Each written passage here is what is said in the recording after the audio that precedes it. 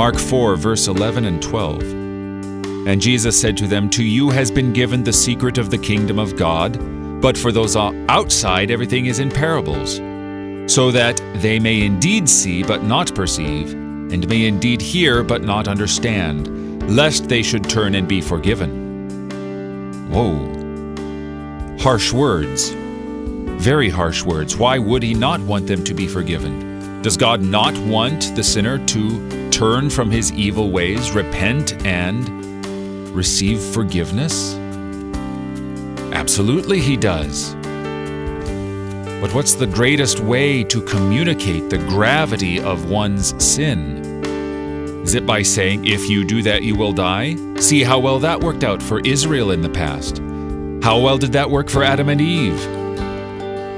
"Do not eat from the fruit, lest you die." They didn't even know what death was. It doesn't change the truth of what God spoke. The necessity for Adam and Eve not to eat of the fruit, for the Israelites not to transgress the law.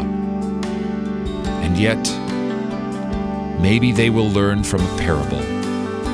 If they see it in the parable, maybe they can apply it to themselves in a different way. Maybe they can perceive after seeing, or at very least be prepared for the gospel.